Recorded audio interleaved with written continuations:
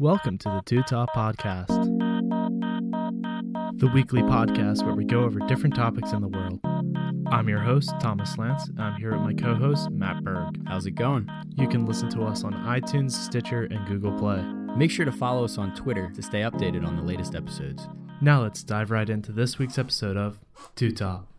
And we're back. Welcome back. Back to the Two Top Podcast. The weekly podcast is now back to a weekly schedule.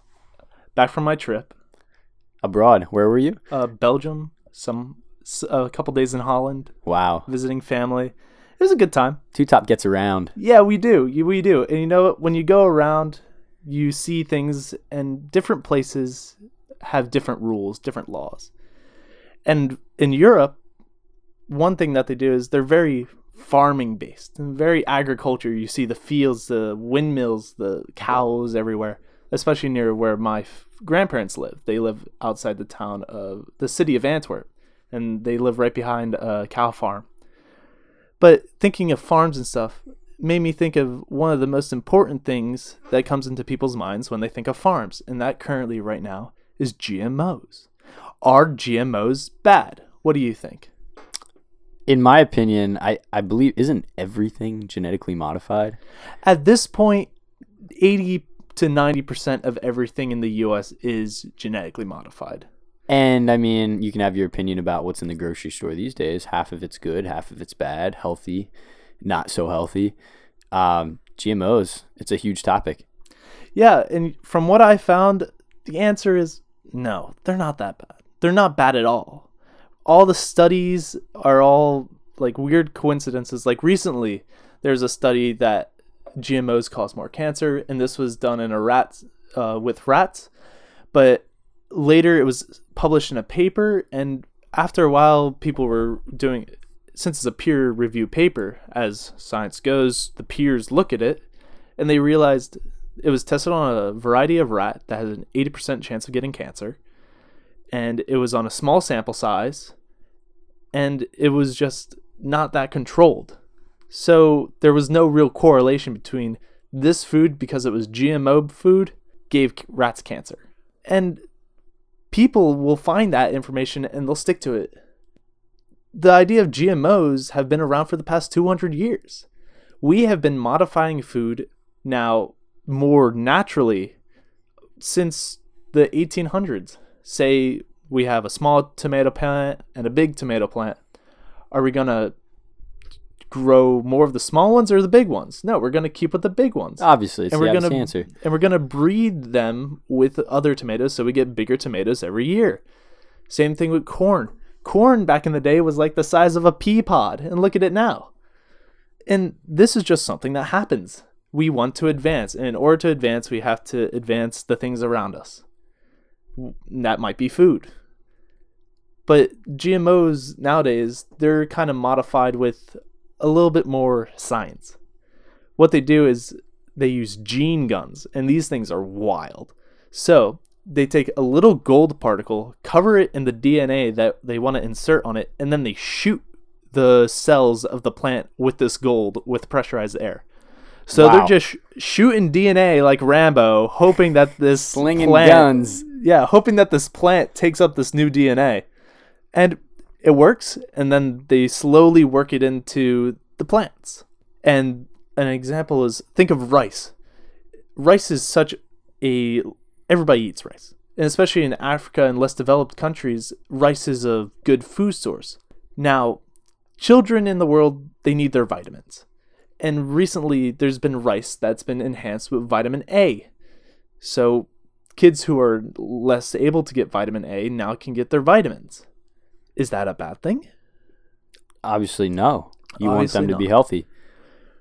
So I kind of do draw a line at some point. You can genetically modify plants all you want, but recently I read that they are now genetically modifying salmon, the fish. So in that case, would it be through the breeding, the fish breeding, or is that chemically done through gene splicing? They gene splice the fish itself, that future generations of the fish, which kind of throws me off, because what are you trying to get out of a genetically modified fish? Fat fish. Fat fish? Is that what they're going for? Because They're already pretty healthy alone to where we have them now if they are genetically modified. Right. So they're pushing it further. So one thing I should point out is I'm using the word genetically modified organisms, GMOs, but in reality they're more genetically engineered, because genetically modified you can modify by breeding, but genetically engineered is when science gets involved. Yeah, it's not selective breeding. Now, it's not perfect because the big company Monsanto's, they're really known for their GMOs. They're the people who make Raid. Oh yeah, the evil corporation that has the monopoly. That's Correct? that's where I'm going into that GMOs kind of have a negative side. So if you're modifying these plants for pest control, you have to make sure that you're not killing the pests you like the butterflies, the bees, the pollination. And the problem is you have to get really exact. So we'll get to that point, but it takes years. And another thing that I'm not a fan of GMOs, the reason that I dislike GMOs, from a food aspect, I think it's great. Keep doing it. But from a legal standpoint, I don't agree with it. Here's the deal when it comes to laws with GMOs. If, say you have your small local farmer and then your big farm Monsanto's next to it. Monsanto's uses their genetically modified seeds, and in order to use those seeds, you have to pay for them. Now, the local farmer, he's using his regular seeds that he has.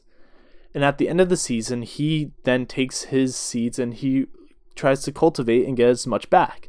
Like if you plant a bunch of sunflowers, you want to get as many of those seeds back so you don't have to buy more seeds. Now, the problem is, say there's a big gust of wind and some of Monsanto's seeds land on your field and you accidentally pick them up and you start to grow them. Monsanto's can then sue you for using their property. Because they own the rights to the seed, the genetically modified seeds. It's like a copyright on DNA. And the problem is these little farmers are getting screwed over by these big companies from something that they can't control. That's why I'm not too big of a fan of the legal aspect of GMOs. But also that's a really weird thing to think about. Copywriting DNA. Like, the first time I saw this was at the pet store. You can buy glow-in-the-dark fish. Fish that has been spliced with jellyfish DNA that can make it glow. And that's weird, but it's cool. It's cool, but weird, yes. Cool, but weird. But the thing is, it was called Glowfish TM, trademark. Trademark, yeah, no one can take that. You trademark the living animal. It's like trademarking a human. Yeah. Thomas, trademark. That's weird. That like trademarking something natural, that's... Yeah, it's I agree. It's more expensive and it's cheaper this way. And from all the studies I've seen, they're all dead ends. It's not bad for you. So, will I stop eating GMOs? No. But if there's a rally against Monsanto's, would I go? Absolutely. Oh, yeah. Monsanto is you can call it an evil corporation that runs, it's a monopoly over the food industry. It's crazy. I mean, everybody knows it. There's documentaries out there. You can see the small farms have completely died, the well-being of the farmers themselves. They're no longer stable. That's why we have to protect the little guys and maybe fix the rules when it comes to these things like seeds and copyrights on DNA. Mm-hmm. But it is cool. Like, I remember reading somewhere that they've invented corn that when insects eat it, the food of the corn, something about it messes with the bug's like stomach and the bugs explode from the inside out. Poisonous kernels for bugs and not humans. Yeah. It's the ideal corn. Thank goodness it's not poisonous for humans. Yeah. Well, I guess that's another fear with GMOs when you're messing with the actual DNA and growing mass crops to feed whole populations. Even though it's cheaper, it's extremely dangerous. And that's why the government has a huge part in it, regulating the food industry, the FDA. Well, yeah. And the problem with that is also you create so much food, and in order to find out if it's bad or not, food is something that we eat throughout our whole lives. Like, I've been eating since I've been a kid. I don't know how long you've been eating. Have you been eating since you were little? Oh, yeah. Yeah. It's crazy how that works. Almost day one, practically. Yeah. Yeah. So mush. The thing is, in order to find out if they're bad, it'd have to be a lifelong study. And how would you know if someone died because of what they ate? Things change so quickly. You never know. There's so many factors. Exactly. So are GMOs bad? From what we know right now, absolutely not. And you shouldn't be afraid to eat them. Because practically, like we said, almost nearly everything is genetically modified to some extent. Well, but yeah, what do you think of genetically modified animals, though? Well, that is like you said, there's either like a selective breeding or there's actually genetically engineered animals that are used through gene splicing where they inject them with not just like hormones. I don't know what they're exactly injecting them with. No, but that's healthier genes, healthier strain of genes, right? Yeah. Hormones is something kind of different because that's done to an active living animal. Like engineering the genes would be From birth. Okay. Okay. Which is, I guess in a sense that would be better because then there wouldn't be the steroids and stuff in it. Yeah, it's just natural. It starts out that way, so the animal doesn't know any different than what it is already jacked up if it has huge flanks of meat, if it's a cow or something. Just steroids built in. Yeah, it was born that way, It's a very thin line. It is a line, and like you said, you draw a line for yourself when it comes to how you feel about it. And I agree. There's definitely a balance out there between what's right and what's wrong and how far these companies should go. And especially in today's modern culture of everybody's going organic, you got Whole Foods, Wegmans, and even all Acme, Giant, all them, they're really showing off. It's like, we got organic produce. Is it really organic? That's a huge question. That's the problem. Like, if things have been around for so long, how do you know that that's the original? Like, the only thing I know that's really original is, have you had a heirloom tomato? Yeah, like an heirloom. Yeah. Those are heirloom produce is very, like, as natural as it gets, I believe. Yeah, that's the point. Heirloom, it's I guess the original seeds from the original plant. It hasn't been modified. It's not. That's why they look all funky. Like an heirloom tomato it's got like brown spots on it. It's like a funky looking tomato. It's not that bright red tomato that you picture. I think GMOs will be around. I don't think they're going away anytime soon. I think they're here to stay. Oh yeah, they have to. I don't think there's any turning back now, right? No, not at this point. But that's what I have for our lovely discussion. I think this episode happens to be the food episode. Oh, what do you have for me this week? Because I want to cover the human side of food, the actual eating food, and I want to talk about the human stomach and how much food can it actually hold. That is always a thought I have because sometimes, say I go to Chipotle, I get a burrito, and then every once in a while I'll do a size comparison, thinking, yeah, this is the half the size of my head. Oh yeah, and I'm about to eat all of this in one sitting. Food baby in you. Yeah. So how does it go down? Well, before I dive into the mechanics of the actual organ of the stomach, I just want to say, the other day I was at dinner and it was an all-you-can-eat crab leg dinner. So obviously this got me thinking, like, how much could you eat? And we asked the waiter, what is the most baskets you've ever seen eaten? And he was like, just 2 weeks ago, a man came in. He was a fairly large man. He ate 28 baskets of crab legs. And each crab leg basket is supposed to be a pound. But we were guessing ours was like 2 pounds at least. It was bigger. They put a lot in there. So we ate 28 baskets along with 7 like Heineken beers. Jeez. In one sitting. And how many crab legs are in like one of those baskets then? Well, one of our baskets happened to have maybe like probably 8 legs. 8 legs. Yeah. 20, so at least almost 200 crab legs. Oh yeah. Man, and he was eating them for sure because everybody was watching. He was pulling all the meat out. He was doing his job. That means he at least emptied out a good chunk of a beach. Yeah, and he definitely paid off his all-you-can-eat. Like at that point, the restaurant was losing money. They're losing their crab legs. He was taking them. Isn't that funny? That is pretty wild. I wish I was there to watch. So I wanted to ask you, can you remember a time when you ate so much that you physically felt pain? I mean, maybe it was at Chipotle after eating like a huge burrito, right? Normally if I feel pain, it's after a buffet and I think, oh, I love some of this apple pie and there's also a whole plate of biscuits over there. Normally breakfast. Oh yeah. I love breakfast buffets. Oh yeah. Oh yeah. So I fill up the whole plate and I eat it all, and I'm semi full at that point. And I'm like, well, I'll go for seconds.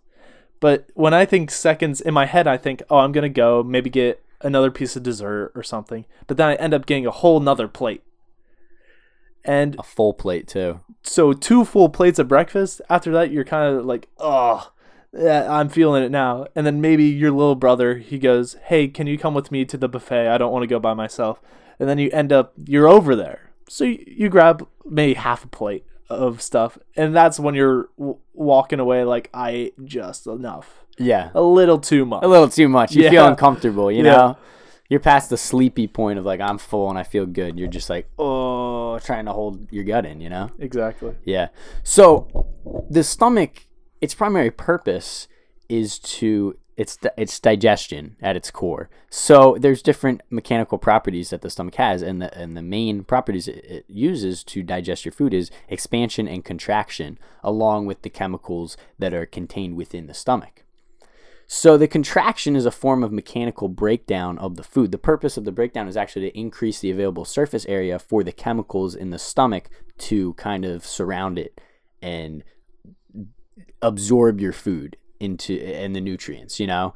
And that not only absorbs the nutrients into your stomach, but it also happens in your intestines. But the stomach is one of the first places it will absorb those nutrients. Right.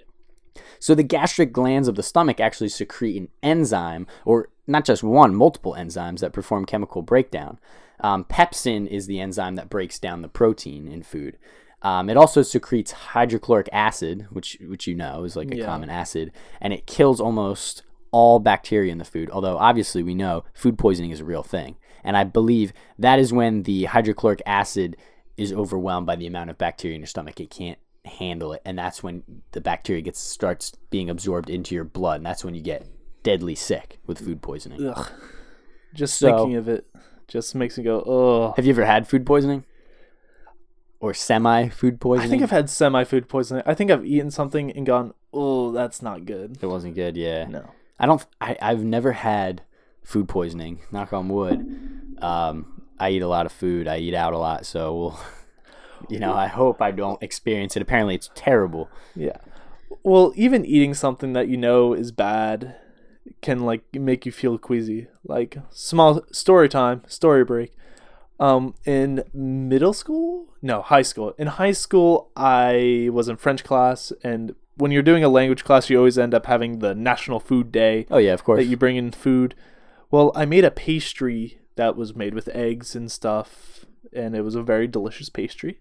I had some leftover, and I threw it in my locker. And I was hungry the next day, and it was still in my locker. Okay. So I ate it, and I shouldn't have eaten it. Is it a good pastry anymore? No, it was one of those pastries that you make it, and then you eat it or refrigerate it. So keeping it in a room temperature locker for a whole day. Especially a locker, too. Yeah. It was one of those, I ate it, and 10 minutes later, I was like, I made a mistake. I need to go to the nurse's office. I ate a bad pastry. Yeah, that's what she's like. Oh, the nurse was straight up like, oh, what's wrong? I'm like, I know exactly what's wrong. I know exactly what I did. I just need some Tums and I'll be on my way. That's hilarious. You knew it was a bad pastry. Yeah. You knew it was sitting out. So it's that mental feeling. That's part of it, It's just terrible knowing that. I mean, it could be painful at some point if it actually is. The bacteria is actually getting into your body, the poisonous bacteria. So back to our favorite stomach.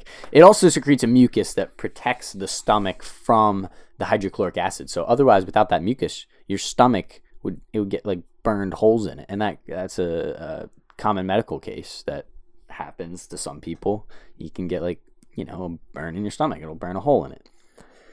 So, how much can your stomach actually hold? How big can it fill up? So the volume of a human stomach varies depending on the person. It's all different. Obviously, like the dude who ate 28 baskets of crab legs, he was a little bigger. You can assume his stomach was probably bigger than a liter, Yeah. So the typical volume is roughly 1 liter. That's like average. So can you picture like a 1 liter? 1 liter soda. Yeah. What's the big soda can? Is that a 2 liter? So half of that? Half of that. Yeah, that's like your stomach. And I don't know if that's full or fully expanded, or a regular expanded or fully contracted. Because there's the fact it can go up to 50 times the resting size or the unfull size of your stomach. 50 times. Well, I'm going to go on a limb and say that it's probably the fullest it can get is 1 liter. Otherwise, 50 times would be kind of big. Well, I know how full it can get. Oh. It's bigger than 1 liter. It's actually a gallon. A gallon? Picture a milk jug in your stomach. That is like the max, the average that a person can take. It stretches, so it would actually rip if you ate too much. Your body would obviously throw it up before it could get to that point. Can your stomach rip?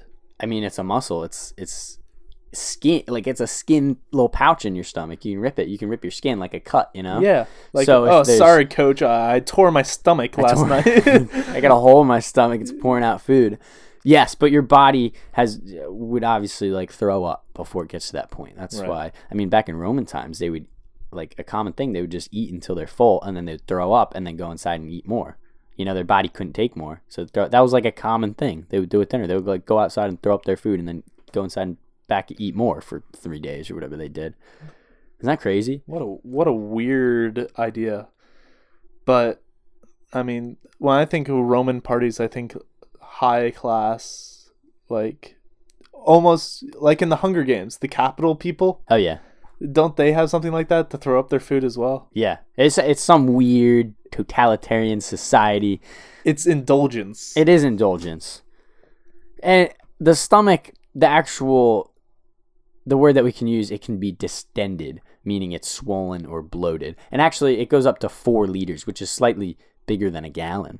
Yeah. So it's crazy, and it just stretches. I mean, it's like skin. You can grab the skin on your arm. It stretches. The stomach is just like that, but inside of you. So there's plenty of room for food. I mean, and it gets compacted, especially if you chew a lot. So you can fit more, essentially, if you're chewing more, you know? I mean, the enzymes in your stomach are going to break down that food, but if you chew it real fine, you can fit a lot. Same goes for liquid. You know, liquid's going to fill up too. So next time you're eating at a buffet, can you picture like a milk jug in your stomach, and are you going to eat according to that? My answer should be no, but I'll keep the mental note of maybe yes. Yeah. It's like, I know I can do this much, but sometimes I don't need to fill the whole stomach. No. Save it as a treat, whatever you're eating, you know? Yeah. Moderation is key. And just doing this research made me think of something really, really interesting. Because your stomach is essentially a muscle, can you exercise and train that muscle to stretch farther than it normally would? Or it can be stronger so it can handle more before it pops, essentially? Could you stomach Olympics? You know, I mean, is that competitive eating? Do they have trained stomachs? Is that part of it? That's what I was going to say. I think competitive eating has something like that of they have larger stomachs, maybe. Mm-hmm. They're able to handle more, you know, it flexes more and they can handle that discomfort, or they're just used to it, you know? Because I've seen eating videos of people eating like ridiculous amounts of food. Oh yeah, crazy amount. 50 pancakes in one sitting. And that's a lot. That's a lot of food, and you wonder, where does it all go? So they must have something. Oh yeah. Some people are, I mean, if you're bigger, I guess naturally you would have a bigger stomach. Well, that's why you're bigger. That's why you're bigger, yeah. Yeah, just to handle the more food. So, all right, I just want to end on, you should never eat so much that you feel pain, because at that point you might be ripping your stomach. That's just dangerous at that point, you know? I'll keep it in mind. So I guess you can work your way up there. Say if we're competitive eating, maybe one of these episodes we'll talk about some world records or something. Oh, world record episode. And scare ourselves. Yeah. Eating that much food. Well, Matt, now I'm hungry, and it's dinner I'm hungry time, too. So I think that's it for this week. It's good to be back. It is great to be back. I missed this. Oh yeah. All right, guys. We'll see you guys next week on another 2 topics. See you soon. See ya.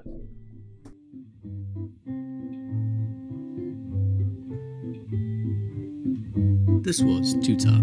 an independently created and run podcast created by Thomas Lance and Matt Berg and produced by Thomas Lance. Two Top is currently a non-funded project recorded weekly. For general inquiries or feedback, contact us at twotoppodcast@gmail.com. Thanks, and join us next week for another Two Topics.